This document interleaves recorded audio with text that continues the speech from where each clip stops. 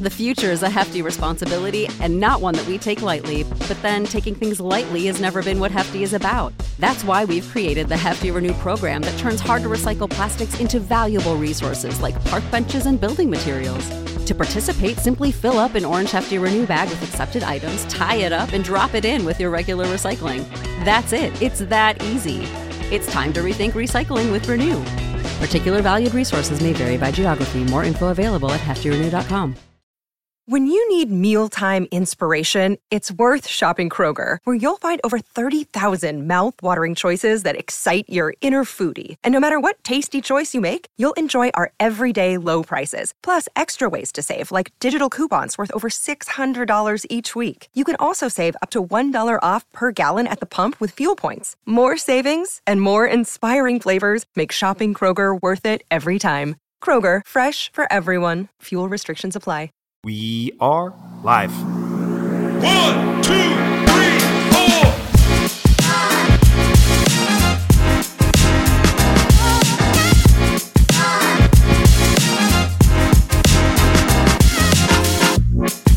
What's up, everybody? Welcome into West by Pod, podcast about WVU sports, the Big 12, and rounding out the schedule. I'm Joel Bracken. I'm joined, as always, by Jordan Pinto. We are finishing up our deep dive series today. We are covering the last team on the WVU schedule, the Baylor Bears, and then we're also going to do the bonus fair treatment, cover the West Virginia Mountaineers in our 30-ish minute segment, kind of as a good comparison after we have looked through the conference. Jordan, we met in person for the first time this last weekend. Jordan was in Columbus, and we had some beers and hung out. How was your trip to Columbus? Yeah, man, it was good finally catching up in person. And we really liked Columbus. I think especially like the area where we were on High Street, like right by Gresso's German Village area. And I think we kind of talked about it. It just felt like 15 minutes to everywhere. Very, very walkable if we wanted to walk. Had some very good food, had some very good beverages. And, I think that I'd give it probably, like an 8.5 out of 10. I think the only thing that dragging the rating down, obviously, and it's not Columbus's fault, but Ohio State's there. And, it's hard to get out from under that shadow. But the consensus from my wife and myself is that we would love to come back and do that without kids the next time, because obviously that shapes things. But no, we had a great time, man. We hit the zoo. We hit COSI. I felt like we snuck a lot into a relatively short weekend. So no, it was good times all around. Awesome, dude. Yeah, shout out Gresso's. Hopefully somebody listening to this pod has been to Gresso's. That's the WVU Sports Bar in Columbus.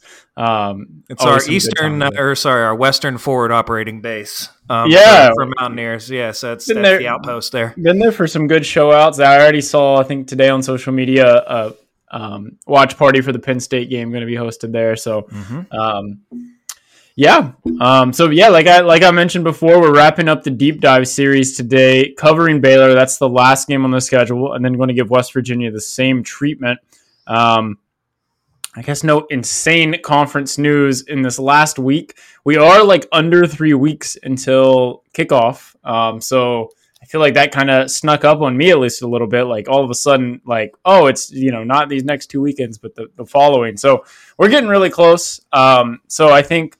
We're going to be doing our preview review sort of combo like we did last year on this feed, and should have some exciting stuff in the next week or two before the games actually get kicked off. With that being said, you ready to get into Baylor, Jordan? Let's do Baylor, man. All right. So Baylor Bears last season, 6-7, 4-5 in conference. They lost all of their regular season games to ranked teams other than West Virginia. That was their one loss that was not to a ranked team. Though, I think it was a little deceiving because some of those games, I think BYU was one of those early in the season. We know BYU did not end up being that great. That was an awesome game, like week 2 of the season. Lots of expectations for both of those teams at the time, but I think they both sort of trended downward the rest of the season. Last year was Dave Aranda's 3rd year, and he has had an up and down Baylor experience. First season, I think, was 2 wins. The next season wins the Big 12 And then last season, back under 500. He's only 20-16 as the Baylor head coach. He is highly regarded, but just 4 games above 500. So the coaching staff, we're going to have Jeff Grimes as the OC. This will be going into his 3rd season. And then the DC is Matt Powledge.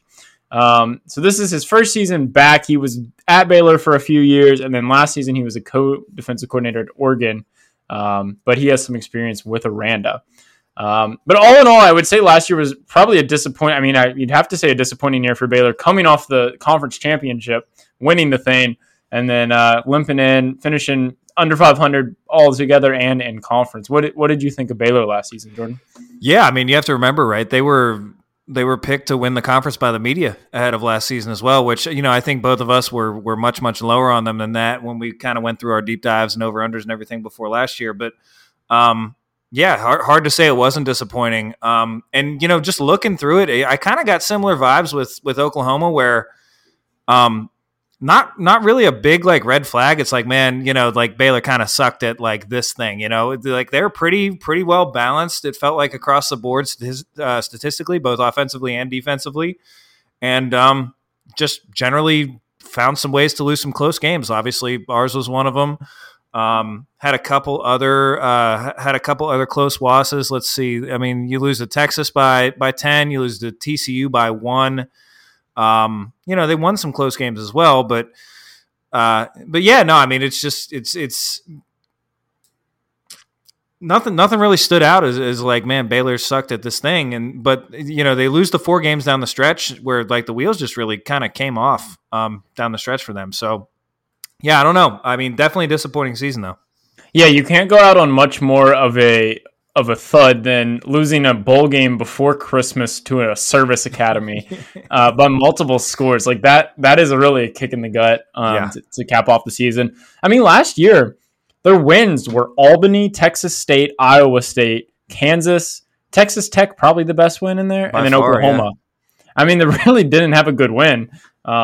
Texas Tech, like I said, was probably the only decent one there. Losing in Morgantown, that was a exciting game. That was maybe one of our most exciting games of last season.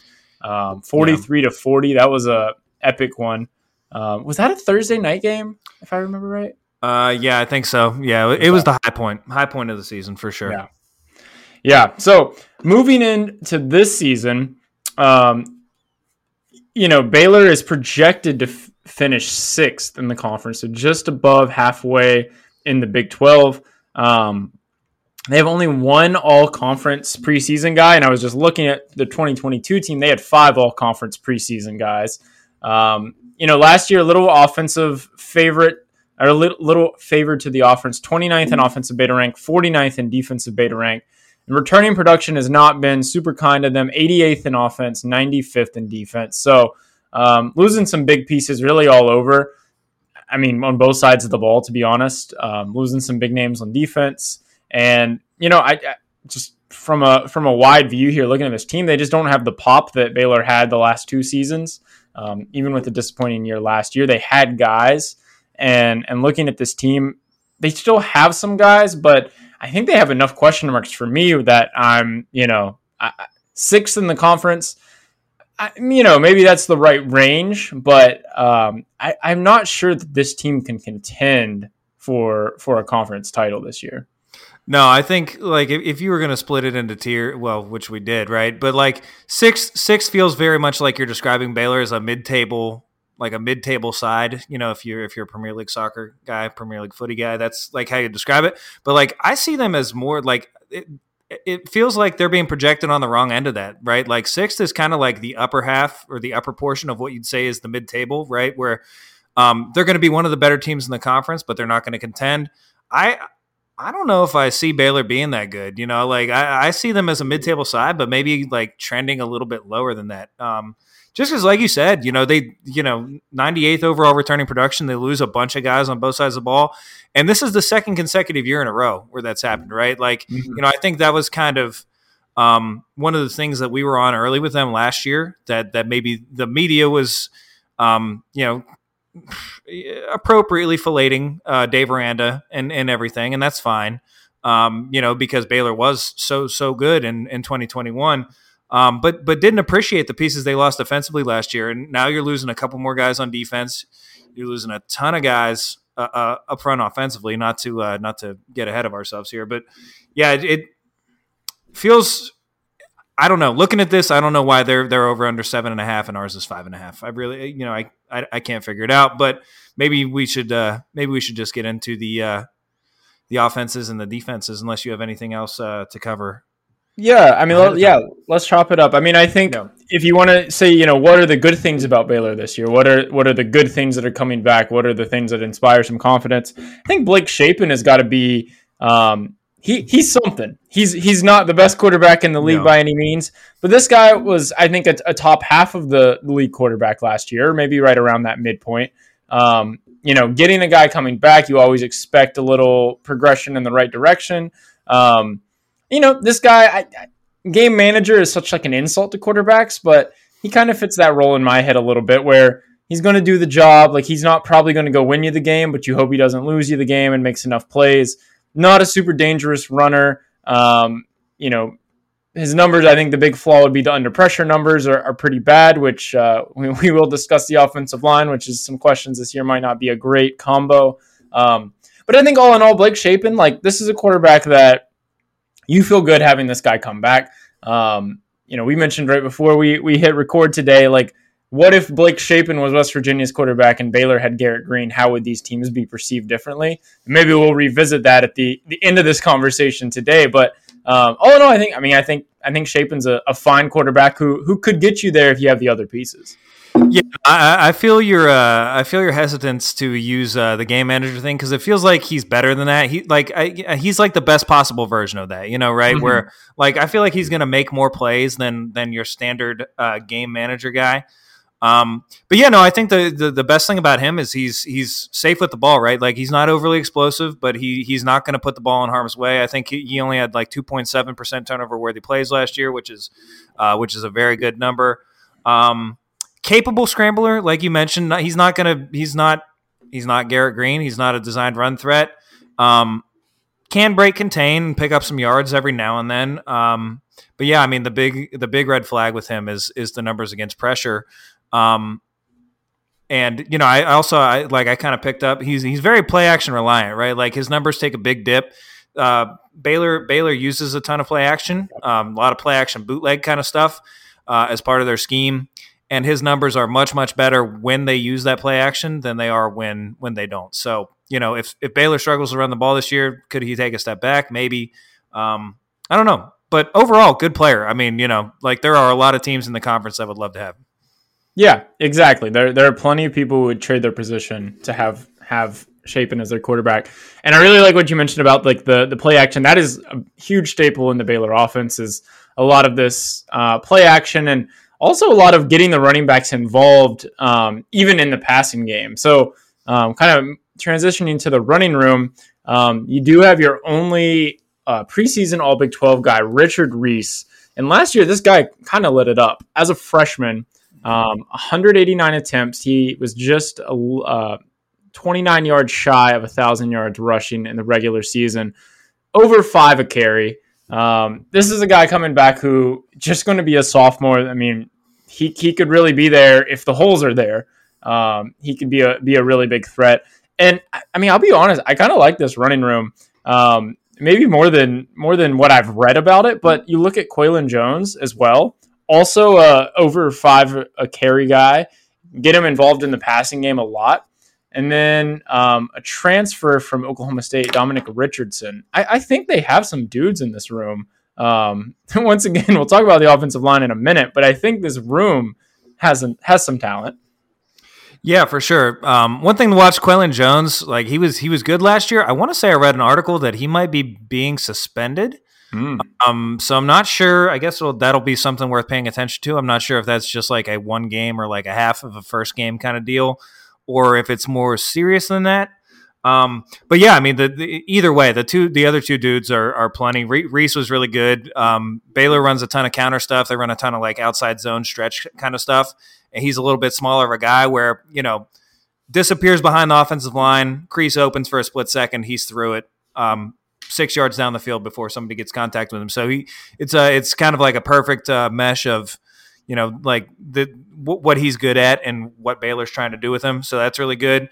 And then Dominic Richardson, like a little bit bigger of a, kind of a sledgehammer last year at Oklahoma State, like 6'1", 220 kind of guy, 6'1", 215, something like that. So good mix of skill sets, depending on what they're trying to do. But yeah, no, I think – go ahead, yeah. I just want to jump in as a fact check here. I actually did just search Quaylon Jones, dismissed and suspended from the team. He's not even on the roster anymore. Okay, well, there you go. This is news within the last week, so clearly did not check all of our sources. I was like, oh, man, they use this guy in the pass game. What a good option here. But no longer on the team, so – So the only reason I was looking at that, because I was like looking through, I know I sent you like the quarterback tiers and everything. I was looking through the running back tiers, and I had Baylor as like an A tier room. Like I had Baylor on par with West Virginia. I wouldn't trade our backfield for their backfield, but they have good players, right? And then I saw something about that. I couldn't remember like how serious it was. That's obviously he must have done something. Must have talked about Dave Aranda's mama or something like that. But But, yeah, that obviously changes stuff. But still, if those two dudes stay healthy, that's still one of the better rooms in the conference. Yeah. So moving to the receiver room, I think this was an interesting room last year because there wasn't a capital G guy in this room. There were a lot of dudes. And, this is maybe a scheme thing of moving them, sharing the rock, and everyone sort of has their opportunity, but I don't know that we've done a team preview in the last 2 years I've seen where the top target guy is 51. They had two guys with 51 targets, but that's really not a lion's share at all. What did you think about the receiving room? And I would say that's inclusive of tight ends and running backs because they kind of used everybody last year. First of all, I would say that Gavin Holmes needs to be sending some royalties for whatever he got for his NFL contract to West Virginia University. We're in a little bit of a budget crisis right now. He had like 480 receiving yards, and like 210 of them were against us last year. So you're welcome for your NFL contract, Gavin. Please, share the wealth. Bring it back this way a little bit because we need some cash.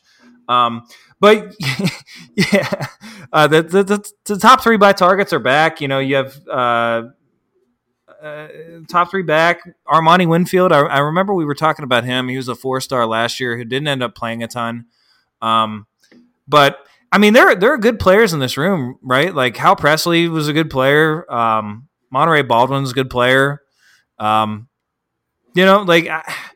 I don't know. I still don't see like a capital D dude. I still don't. I know they added somebody. They added Keytron Jackson from Arkansas, who had some big plays last year. But I was looking at the completion numbers. Only 46% of the times that he was targeted was the pass complete last year. So a little bit of a boomer bust guy there.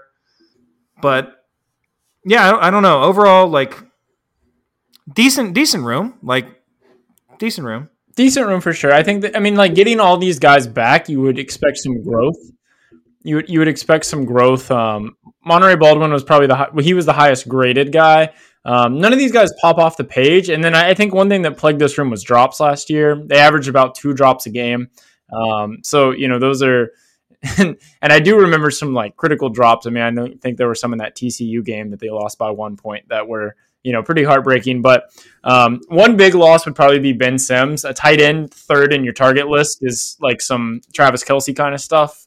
He would be even higher. But, really in college football, you don't see a tight end getting involved at that level. And then their fourth guy was Quaylon Jones. So clearly they're not afraid to, throw the ball around to different position groups. I'm not sure if they have a tight end that's going to step into that role. They have Jake Roberts is coming in as a transfer. Drake Dabney's coming back. He had 19 targets last year, but I think this room is comparable to last year. I think that they can make it work, but nobody jumps off the page. And once again, I think all of this conversation sort of just leads us to this offensive line, which is like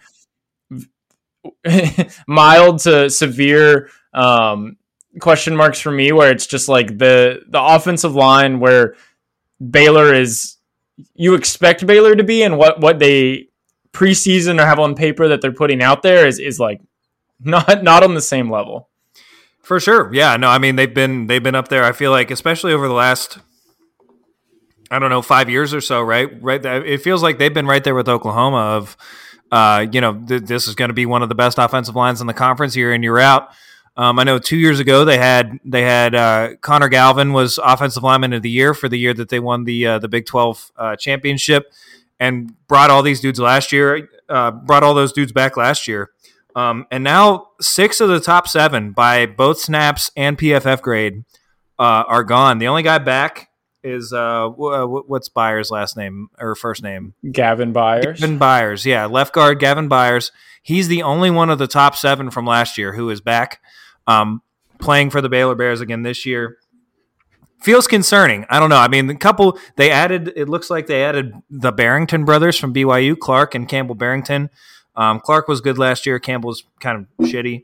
But a lot of dudes slated to play who have not played. And so, you go back to all the stuff we said earlier, right? Where this is a run heavy offense. They like to run the ball to establish the play action game. Blake Shapen, better in play action than he is not play action. Blake Shapen struggles against presser, right? So like if this offensive line takes a step back and is merely average or, I don't know, maybe worse than that, right? That is really going to change how they play. So it's a huge red flag for me when I look at this offense, the offensive line. Yeah, it's 100% a red flag, a question mark. And if things go south, I mean, this would be my number one pick of why for Baylor. Yeah. Just to illustrate further the inexperience at the line. Tate Williams, he played 27 snaps last year. He's slated to start. Elijah Ellis, he played 11 snaps last year, slated to start. That's just concerning to me.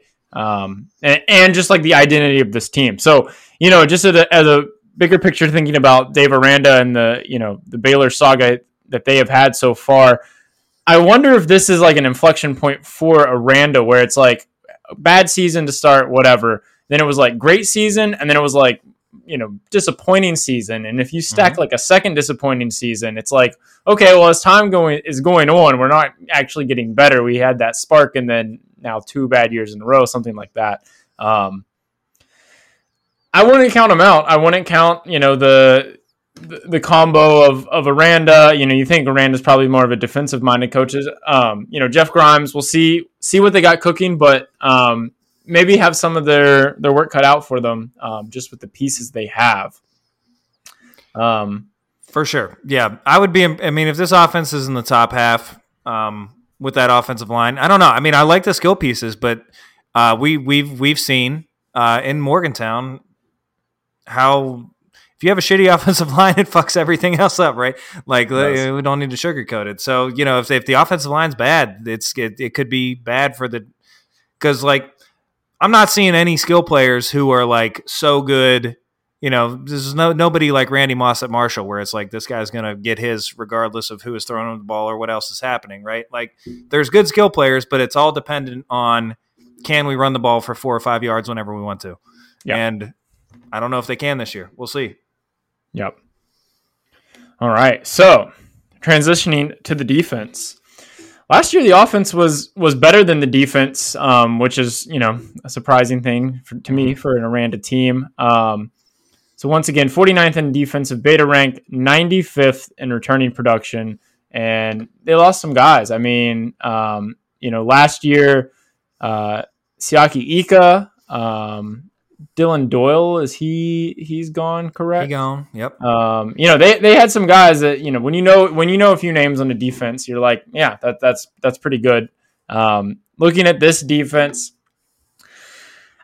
I think there are some units that are going to be all right, and then there are some places once again that I feel like the offensive line where it's just like you're really the guy who is in the one spot is just a very inexperienced person who it's just hard to project too much on. So starting with the defensive line, they get TJ Franklin and Gabe Hall back. And these guys both were fine last year. They both graded out, around average. I don't think either of these guys were necessarily game breakers, but getting both of those guys back, I think you're going to have a decent defensive line. Did you look into anything with Jarrell Boykins, the transfer coming in at nose tackle? There's not a whole lot out there to find. So he's just a junior, sophomore, right? Yeah, he's a junior college guy. So it's he didn't have any PFF grades or anything like that. And if you look at the recruiting, I looked at the recruiting rankings. He was just rated as like a 85 3-star. So wasn't anybody who jumped off the page as a recruit or anything. I have that as my biggest question mark up front, right? Is you're losing Siaki Ika, who was defensive newcomer of the year. I think he was defensive lineman of the year last year, or maybe it was Dante Stills. But I mean, one of the best, a premier defensive lineman in the Big 12 at the nose position. He's gone now. Like you said, Franklin and Hall, those guys, I think they're both in their third year as starters. It feels like we've been thinking and talking about them for a while.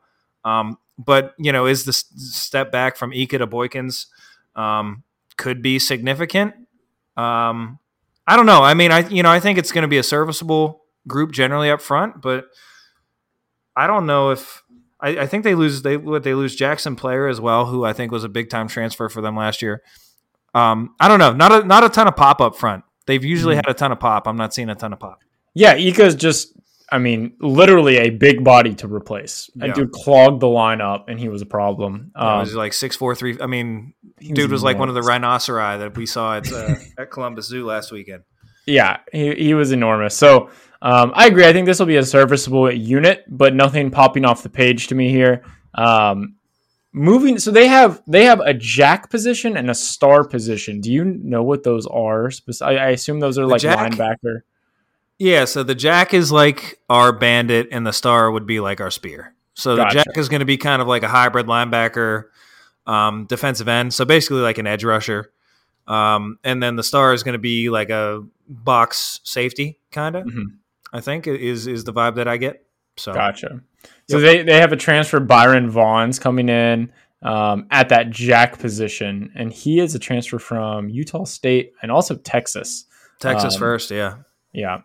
So in the sort of middle of the defense here, the one guy, I wrote down was Matt Jones, and he was fine last season. Another guy, Bryson Jackson. So Bryson Jackson's in the star position. Both of these guys last year were fine. Jackson was on limited snaps, didn't play a ton. But once again, it's just like nothing popping off the page here to me that inspires like a ton of confidence. It's just like they got some guys who did an all right job last year. The defense was below average at the Power 5 level, and they're returning some of those guys who did just fine, which is just kind of, it's to me. It doesn't really inspire much either direction.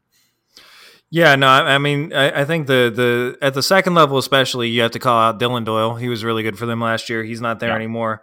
And then, I mean, if we want to get into the secondary, right, like Devin Lemire, really the only dude back from the entire 2-deep last year in the secondary. I mean, I'm seeing like a full reset, especially at corner. All the starters and contributors are gone. At the safety position, you bring back Lemire, but you lose three of the other three of the top four guys. So hard to, can't really say they're going to be bad, but it's hard to say they're going to be good, right? Like, I mean, you can't say that just with like 5 new starters on the back end that they're going to be great. We saw how that went last year. It wasn't good. It wasn't pretty. Knowing where this defense was last year, and knowing the pieces that they lost, so it's like, we do know a lot of these guys, at least in the front levels, who are going to be playing, and then the back level, it's pretty fresh reset. I'm not seeing the path that this defense is any better than last year or tremendously better, even making that leap up to like average Power 5. I'd say they sit, a little bit under average Power 5 last year. Yeah, I just think there's too many question marks for me to say that this defense is going to be awesome. Obviously, a defensive-minded coach with Aranda, but they kind of got their work cut out for them. There's just not really any like I said, last year they had 5 guys preseason, all Big 12.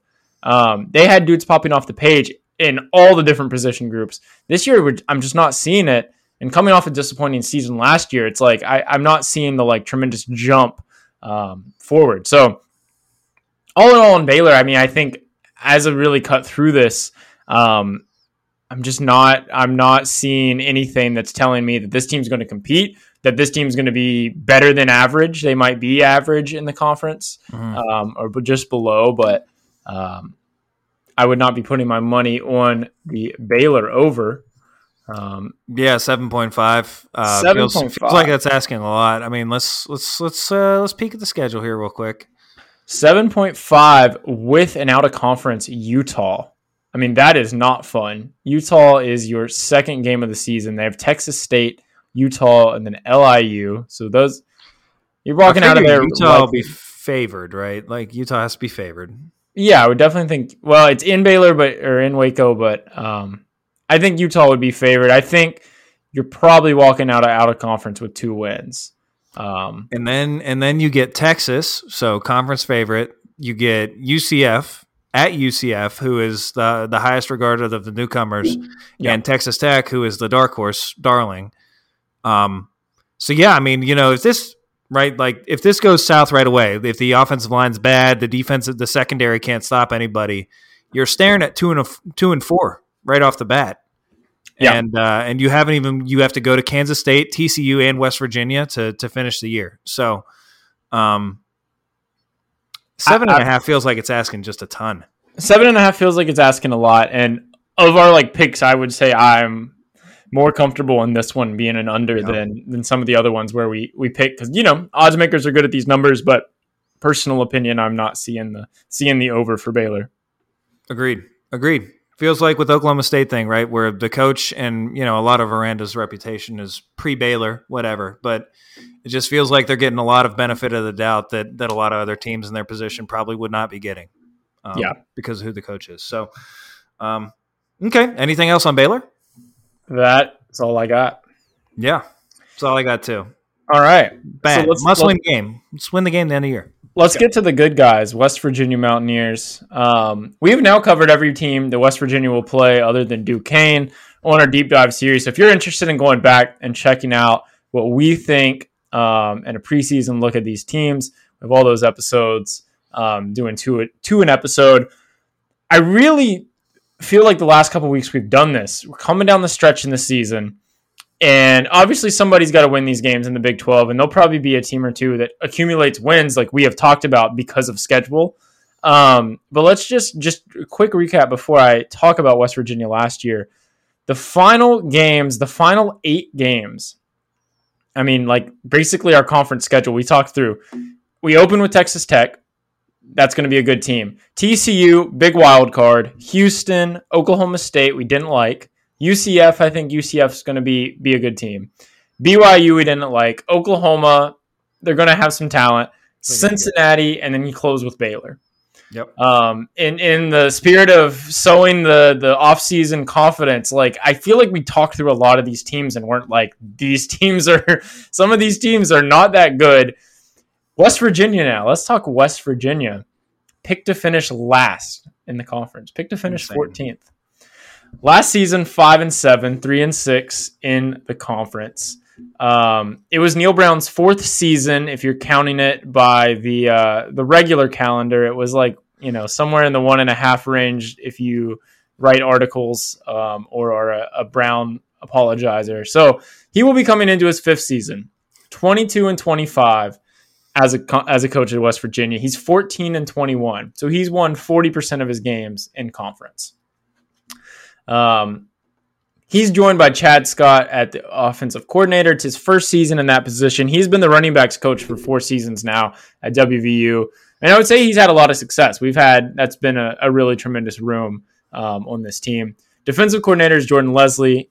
He's been with Neil Brown for a long, long time now, going way back in the Troy time. He's been the DC now, the head DC for 2 full seasons.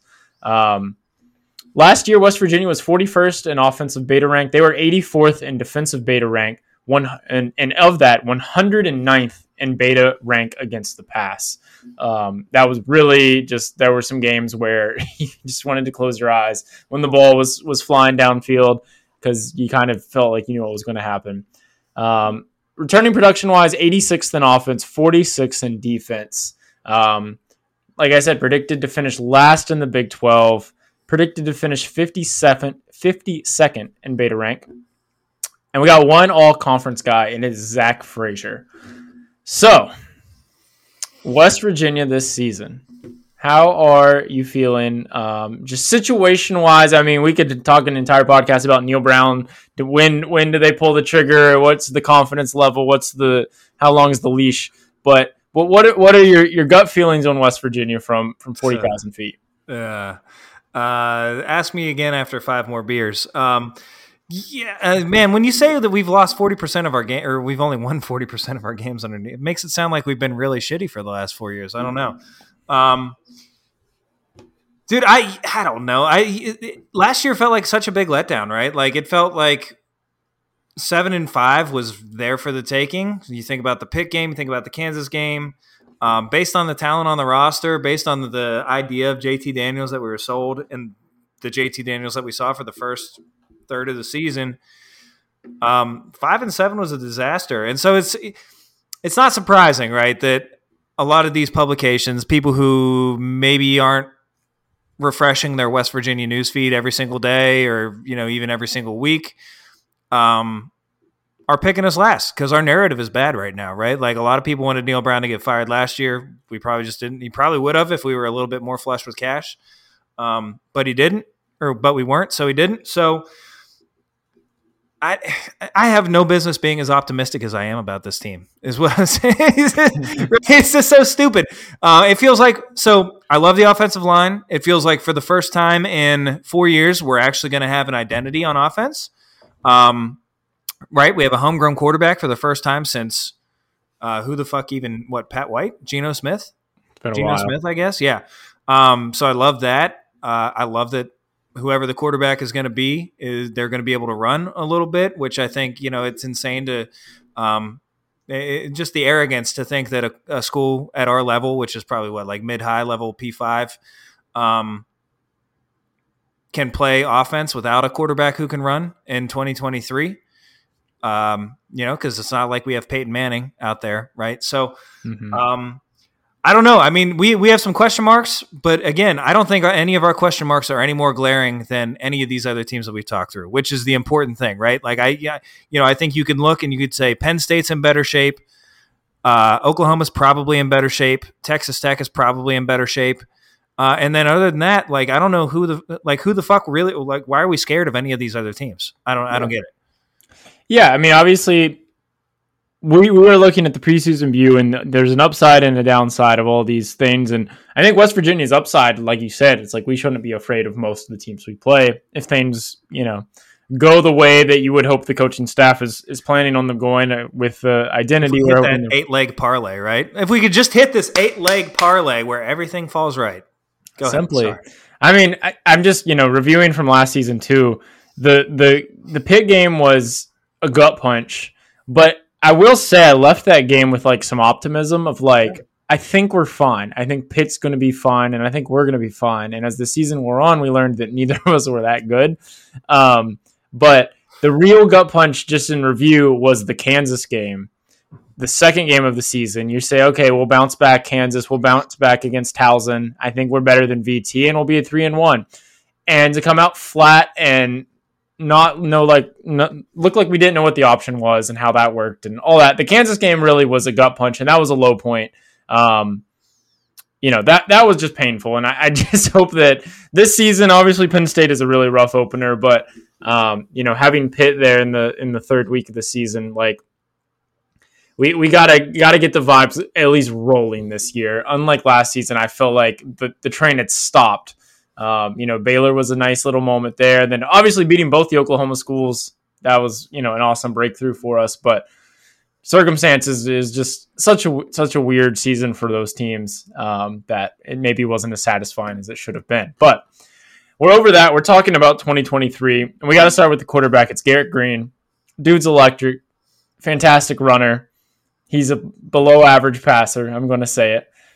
Just by the numbers.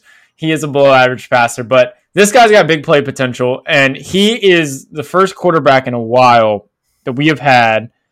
I mean, I would say since Will Grier that it's like this dude. You watch a play and you're like, we might score on this play. we might just like have a big play here. He might pull something out on a third and long or a broken play. Like there's that kind of excitement. There's obviously some things that can go wrong. I mean, like some fumbles on, I think it was the Baylor game, maybe a big fumble, whatnot. But I'm excited. I'm excited to watch this guy. I was not excited to watch some of the quarterbacks we've had in recent years. I will not name them by names, but you know who we are talking about. And the upside is like this guy could be fun, and if he can deliver the ball enough and make you respect both facets of his game, could be a big play guy. Super excited to see Garrett. I know you love Garrett Green. What are your thoughts on him? Oh, I love Garrett Green. It's kind of one of these things too, where like, so my opinion of him is so high that like I almost wouldn't even be disappointed if Markiel beats him out. It's like if something changes in camp, right? Because it's like, oh, if you beat Garrett Green out, then like clearly you have earned the right to play. But yeah, no, I mean I've been pining for him for since his redshirt freshman season. And just, yeah, I mean, for all the things you said, right? Like elite runner at the position. I wrote an article on Smoking Musket for those of you who just listen but don't read. Of quarterbacks who carried the ball more than 35 times last year, Green ranked like 7th in PFF in his running grade. Averaged 7.4 yards a carry, which ranks 6th nationally in FBS. You know, you look at the explosive play numbers; they're way up there in the top 10 nationally. Like this dude is like no shit. I mean, you know, it feels weird to say that he's no shit an elite runner of the football at the quarterback position. Like he is.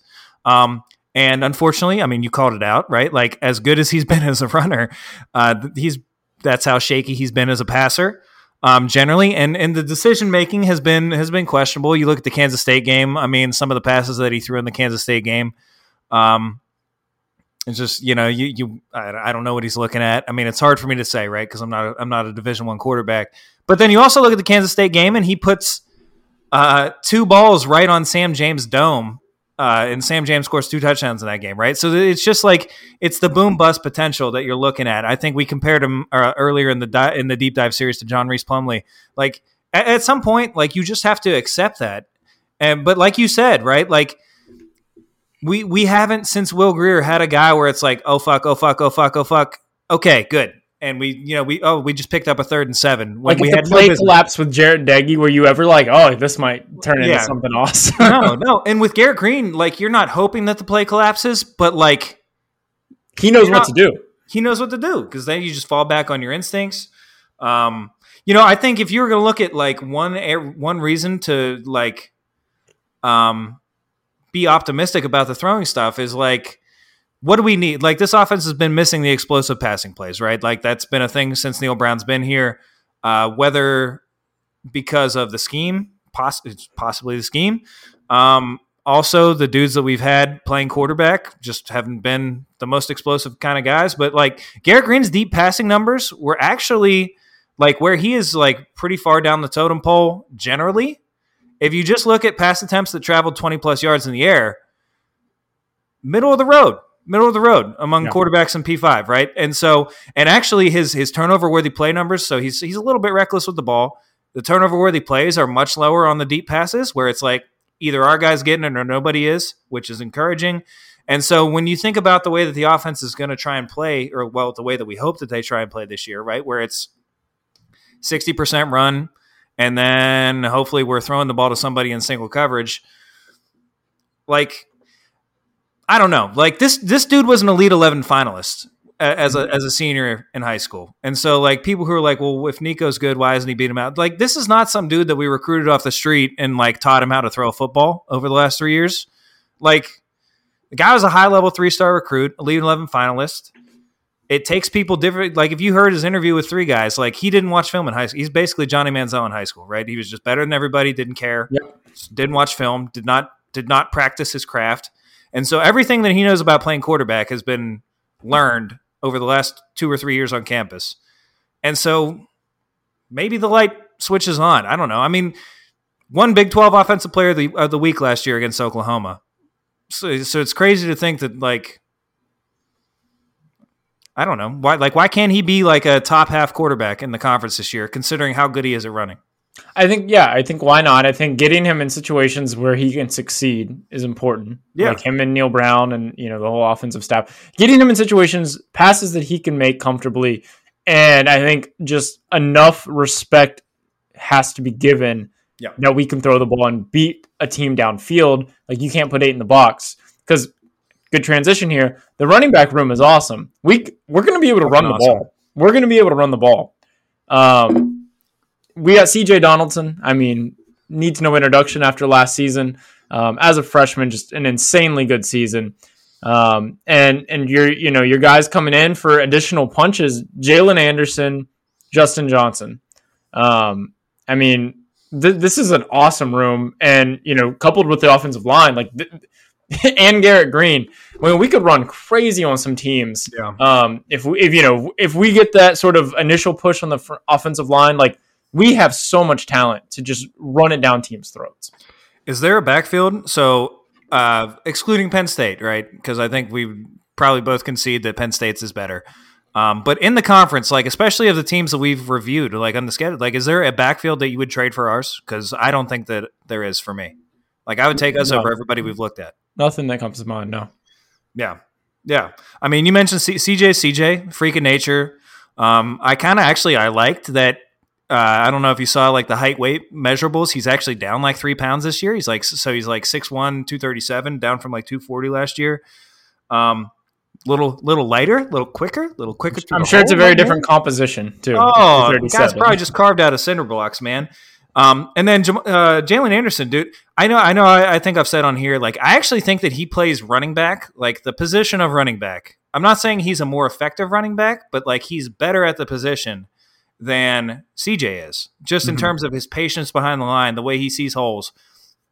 Dude forced 15 missed tackles on 35 carries last year. I know we talked a lot about Bijan Robinson and the rate, and like obviously Jalen's volume is nowhere near what like Bijan's was, but I mean that's forcing a missed tackle on like 40% of your carries. That's kind of a crazy number. Like if you look across college football, there aren't going to be more than 5 guys in a given year who have that kind of a missed tackle rate.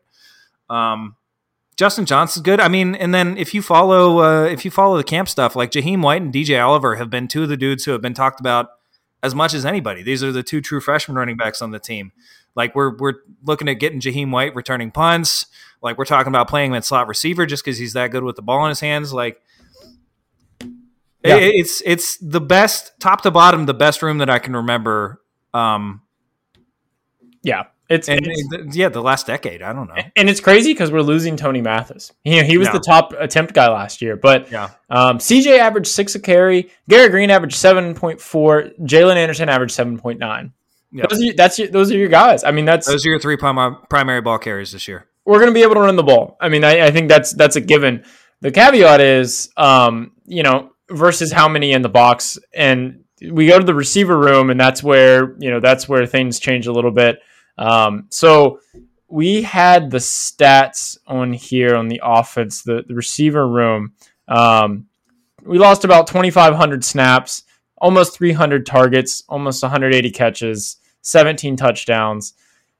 This is the reset. And man, if things can go right, if you could make one thing happen for this team, it's that you get like 3 dudes come out of this receiving group and make a difference. I mean, there's so many guys in this list that have shown promise, but somebody's got to like go and be a Division I like playmaker and difference maker all of a sudden. I mean, we got starters projected: Grayson Malashevich, Jeremiah Aaron, Devin Carter. He ain't the one. I hate to say it, but go ahead. Sorry. Yeah, Devin Carter, Cortez Braham, and then got some other guys like Rodney Gallagher, Preston Fox in there. Is anybody saying that to you that's going to be that guy? Because, I mean, it's just a blank statement of like, none of these guys have been that yet because everyone's gone. So does anybody stand out to you that you like? I mean, Carter probably has to be somebody who. So here's the thing, right? Is like if we're running the ball like we're talking about, these guys are going to be getting the most favorable of matchups, right? Like, and if you can't be a D1 Power 5 receiver and not win a one-on-one matchup like most of the time. Like you can't just be manned up on an island and not get open most of the time. But I don't know. I mean, I've been hearing really good stuff about Carter. I thought Braham came on. Cortez Braham came on towards the end of last year, made some nice plays down the stretch for us. I'm hearing a lot of good stuff about EJ Horton. So he's transfer from Marshall, which, whatever. Take that. Take a shot and wash that down with it. But dude can fly. Dude's a little bit of a burner. So, maybe him. Been hearing some good stuff about Rodney Gallagher. I don't know. I don't think that we're going to be playing, this isn't going to be an offense that's wide open, 5 receiver sets. Probably not even 4 receiver sets, right? So I think you're looking for Carter and Braham, like hopefully to be the dudes because they're both bigger body guys. Hopefully they can block on the outside. And then you need a little bit of pop out of the slot, right? You need EJ Horton or Rodney Gallagher or maybe Jaheim White. Like if Jaheim White is that good. I don't know. Like, I'm not super concerned about the depth, but like you just need like 2 of the, like you said, you need 2 of those guys to pop. Yep. I mean, it's a blanket statement of like this is an open room. There's nobody who has like any sort of reason to think that they are the guy. There's like 8 dudes in here, and we need like 2 or 3 of them to become a threat. And it's funny to say, but it's like you don't have to win the game at this position. You just need to make them respect the pass enough that we can make like stay on schedule. Yeah, stay on schedule with a run. Like that's going to be our bread and butter this year. The offensive line. This is an awesome offensive line. You probably know all the names: Milam, Frazier, Brandon Yates, Doug Nestor. I mean, these are guys who have put in some snaps, put in some work, taken their lumps in seasons past, and this line has really built up. I mean, you think about where the offensive line was when Neil Brown took over, and I feel like this line has been on like a really nice trajectory in the Neil Brown era. If there's anything you can point to, like they have really got this thing going, and I think we got a lot of guys on this line. I mean, I think if we can make the pass respectable, we have all the tools to run this ball, at will and make that a first down, second down run kind of team. Yeah, I mean, we return top 5 players in the conference at every position. So Zach Frazier, top returning graded center in the conference. Nestor and Rimich graded out 4th and 5th respectively at the guard position. Wyatt Milam was the 3rd highest rated tackle last year, right? And we're the only team that you can say that, right? Every other team lost dudes basically. Like I think Kansas State will probably have a good line. Texas will probably have a good line. Oklahoma will probably have a good line. But this one is like we're right up there with any of them. And like you said, you're looking at the trajectory. Like 2020 couldn't run the ball at all. Averaged like 3.5 yards a carry or something stupid like that. If that. 2021 a little bit better. Last year even a little bit better. Like this is the year. They took over a couple of games last year, but they also got punked a little bit, right? They got punked on the road at Texas. We couldn't run the ball at all. Texas Tech couldn't really run the ball at all. This is the year where like B+ needs to be the baseline, right? Like you can't get punked by anybody.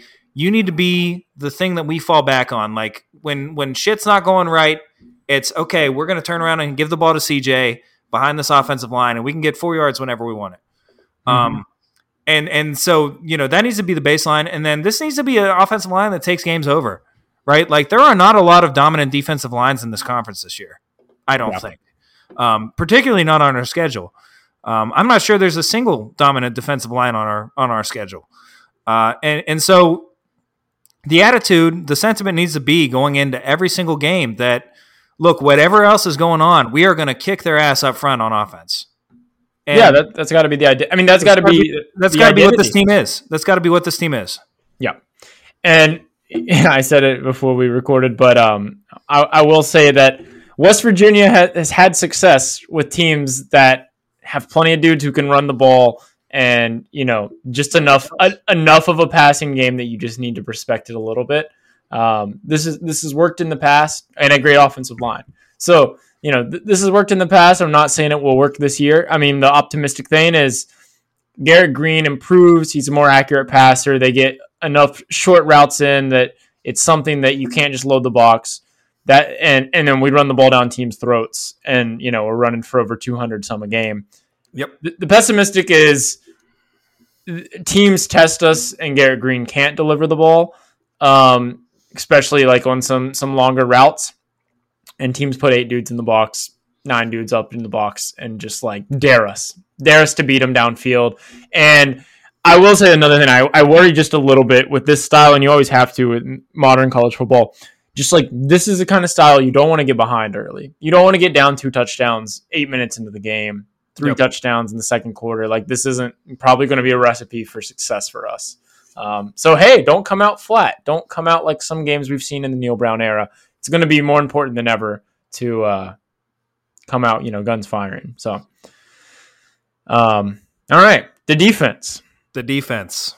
Do you want to kick us off on the D line? Oh, yeah, I guess so. Yeah, so, I mean, we lose Dante Stills. We lose Jordan Jefferson, right? So Stills to the NFL, Jefferson to LSU. Apparently, LSU pays a little bit better than we do. Not really sure why he would have left. But we do add some guys, right? We had Duraje Tamoya, Fatorma Moba, and Davion Hawkins. So actually 3 P5 transfers. Duraje, I'm not going to try the last name, is a Kentucky guy. Fatorma Moba's a Penn State guy. And then Davion Hawkins, actually, he was at Tennessee State the year preceding this, but originally he was a Kentucky guy as well. So add some pieces.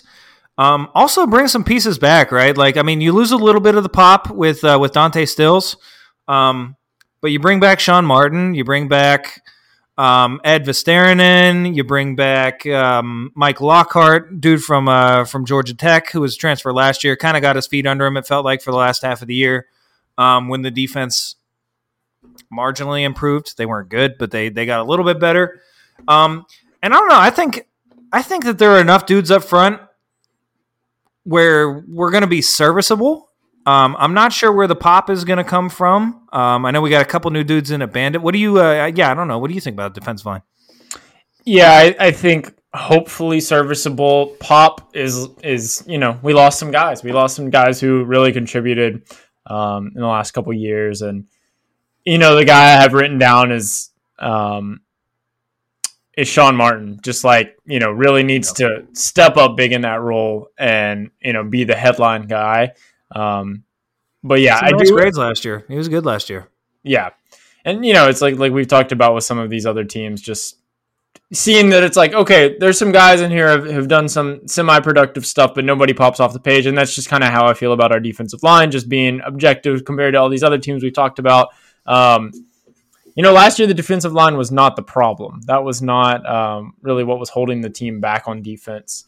Like I mentioned before, we were 109th, I believe, in the beta rank effective pass. And that was just, getting us chopped up, especially just the deep passes. I mean, even the Baylor game, we won the game, but I just remember the ball just flying downfield, and you're like, why do we not have guys in that section of the field at all? Gavin Holmes, NFL contract because of our game. Anyways, continue. No, you're right. 210 yards. I did look that up while you were talking about it. I can't believe it. Crazy. Like half of his output. Yeah. I mean, moving to the second level, though, I mean, we have some guys coming back that I think have potential.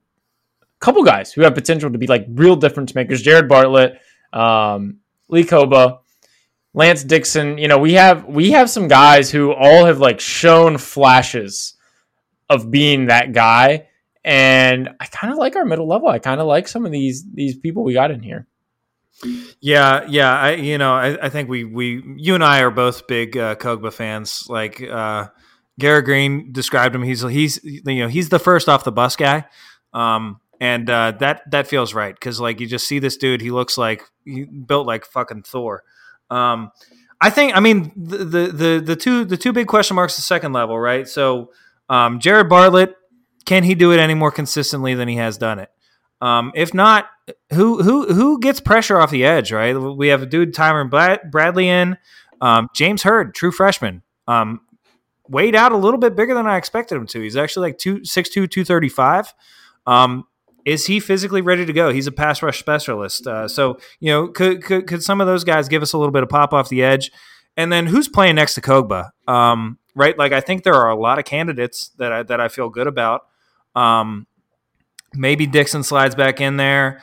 Also, Trey Lathan, who was one of our highest graded recruits from either last year's class or the year before. He's looking good. Tyreek Austin Cave, four-star transfer from Miami. And then Ben Cutter, true freshman who I really liked from North Carolina.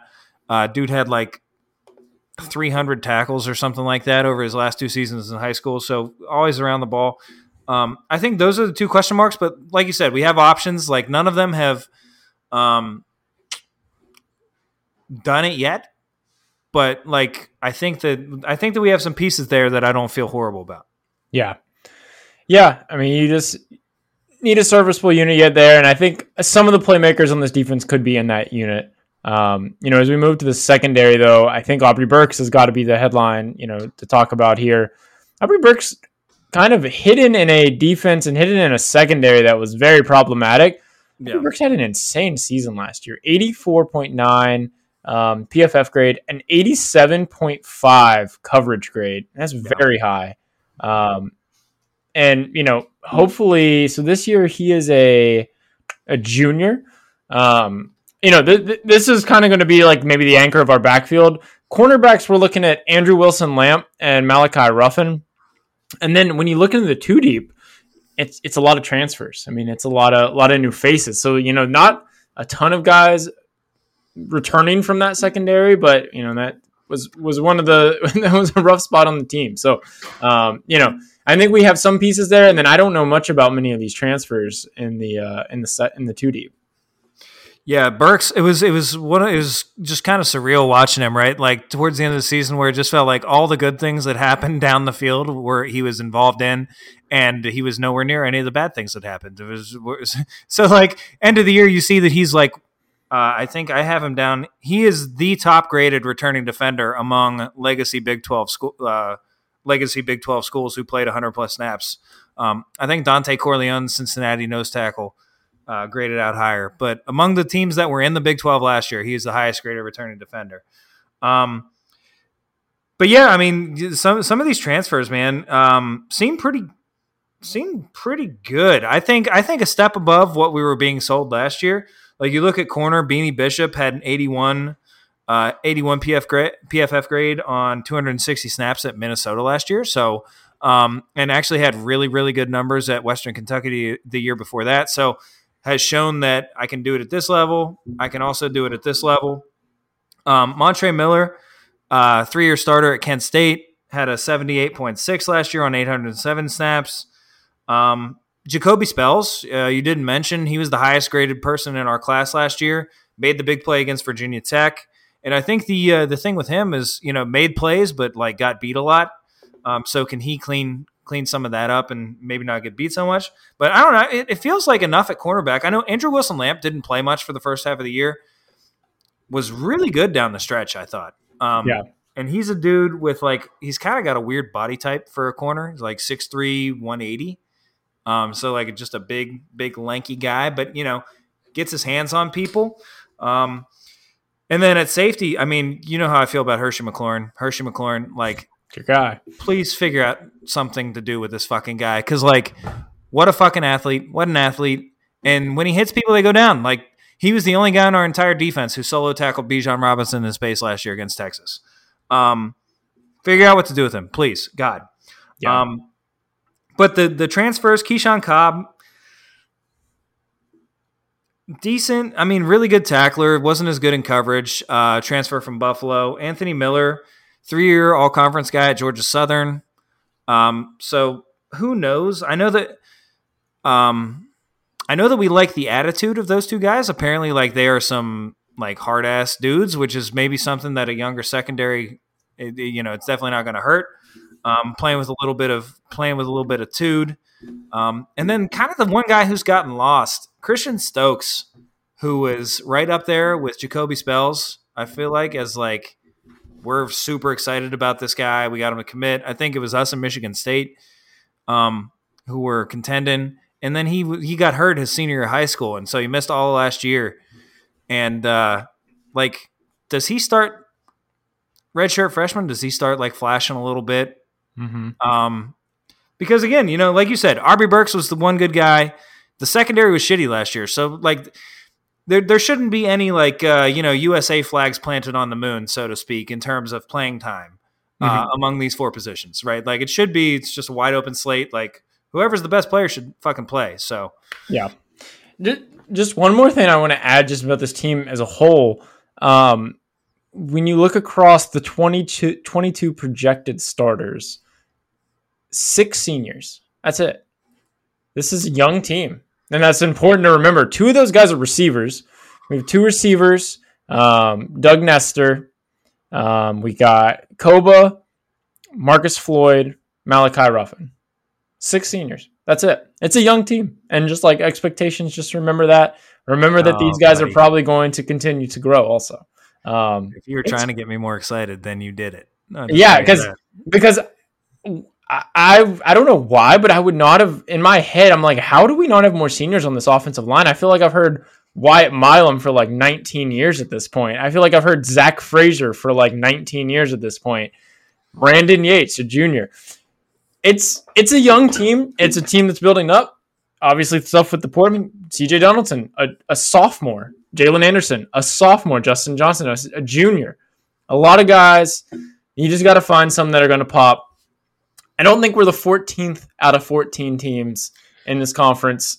I'd put some money down on it, and I will put some money down on it. I don't think I have as well. Yeah, I already did. I don't think this is the worst team in the conference. Fuck no. I don't think this team is. I think this team, if you throw UCF out, I think we're better than all 3 of the newcomers.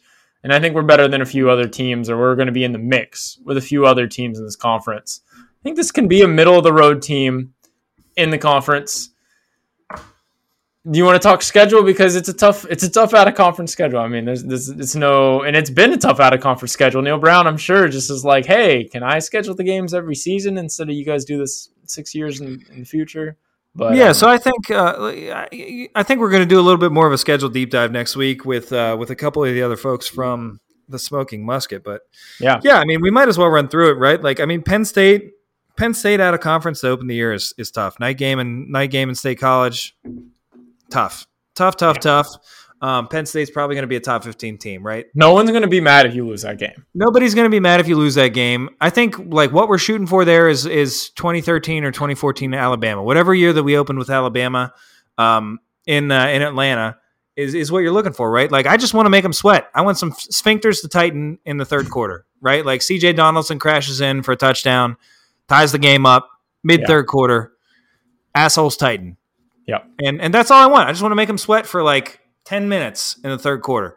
And then we can lose by 2 touchdowns, and I'm not going to be too hurt about it. Duquesne, obviously, must win. Pitt, a reset Pitt with Phil Jerkovich at quarter. Like, you have to win that game. You just have to win that game. That's a must-win game. Night game, must win. And then, it just sucks because it's front loaded, right? Like, we've talked through Oklahoma, we've talked through Oklahoma State, where, like, these schedules, like, Jesus Christ, these teams could not even be good and could fall ass backwards into 9 wins. And it feels like the opposite is true for us, where like, I mean, we could easily be 2-3 going to Houston, 1-4 going to Houston. Worst case scenario, like right. And if we're 1-4, like Neil Brown's probably not going to be the coach anymore. But yeah, I mean, Texas Tech coming to Morgantown, thank God. TCU reset, but those are like two of the better teams in the conference. If you win one of those, it's a win. You win one of those games, and then there is a soft spot in the middle of the schedule. I mean, there is. And it's those 4 games, Houston, Oklahoma State, UCF, BYU. I think you can go 6-2. I think you can go 6-2 over the last 8. Yeah. I think, Texas Tech's going to be tough, but I think starting with TCU, you can go 6-2 there, right? Like, you probably lose to TCU, you probably lose to Oklahoma. I think you can win every other game easily. So, in your opinion, does Neil Brown have to have a winning record this year? Oh yeah, 7-5, 7-5, earn him another year. At the minimum. God, it depends how it looks. It depends how it looks, right? Like you mentioned, we only have 6 seniors, right? Like if this is a team where it's like, okay, we can see this is going somewhere. Garrett Green is like a real piece. Mm-hmm. And you give the defense another year to grow up, like especially in the secondary where we said, I mean, everybody we named is either a redshirt sophomore or younger, aside from the transfers. Then, yeah, I could see 7. I could see 7 getting them in. I'd prefer 8. Because I do like for 10, but I really, dude. But but like other than Penn State and Oklahoma, there's not a team that I'm scared of on the schedule. Which is maybe that's on me for being a fucking idiot, right? But like at the same time, but like every other team has question marks the same way we do. So like, why can't this be 1 year? I mean, the football gods have pissed on our ashes for 5 years. They really have. They really have, and that's fine. But like, why can't this be the 1 year where we're the team that finds the answers to the 4 questions that we need to find answers to? Like, why can't this be that year? And we win 8 or 9 games. I mean, like I said, 2 unwinnable games, 2 games where we're probably going to be worse than like a 75-25 underdog. Yeah. And other than that, everything else is going to be puncher's chance. Like, let's go make some plays. I agree. I think that's a good way to wrap it. Unless you have any other thoughts, Like you said, we're going to get into a more in depth, kind of breakdown with some additional Musket contributors on here. So, with that being said, you can find us on smokingmusket.com. You can find us on Twitter. I'm at WV Stats Guy. Jordan's at Game Day Shorts. We also are at West by Pod with underscores. Join the Smoking Musket Discord. Listen to Unreasonable Doubt for your WVU basketball needs. And get ready for football season. Hey, enjoy the preseason optimism. You're allowed to like things. You're allowed to have fun. Man. You're allowed to get up on your team. Like, that's totally fine. Now's the time. Now's the time to do it. There's plenty of time to fucking hate ourselves in 2 months. And we all know we've done enough of that over the years. So you're allowed to have some joy over your team and drink some Kool-Aid. So we will be back next week with a fun episode, I think. And getting excited for football season. So we're getting close. Thank you as always for listening, and we will catch you next time. All right, take care, guys. 1, 2, 3, 4.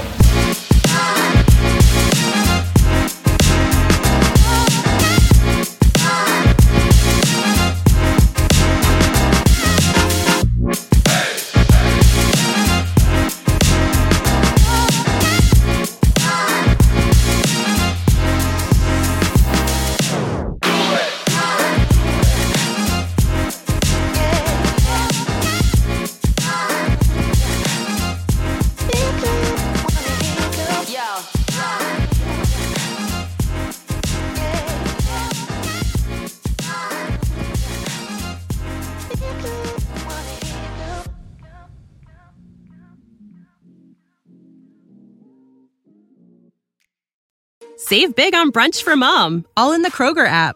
Get 16-ounce packs of flavorful Angus 90% lean ground sirloin for $4.99 each with a digital coupon. Then buy 2, get 2 free on 12 packs of delicious Coca-Cola, Pepsi, or 7-Up, all with your card.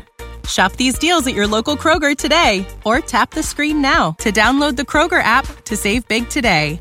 Kroger, fresh for everyone. Prices and product availability subject to change. Restrictions apply. See site for details.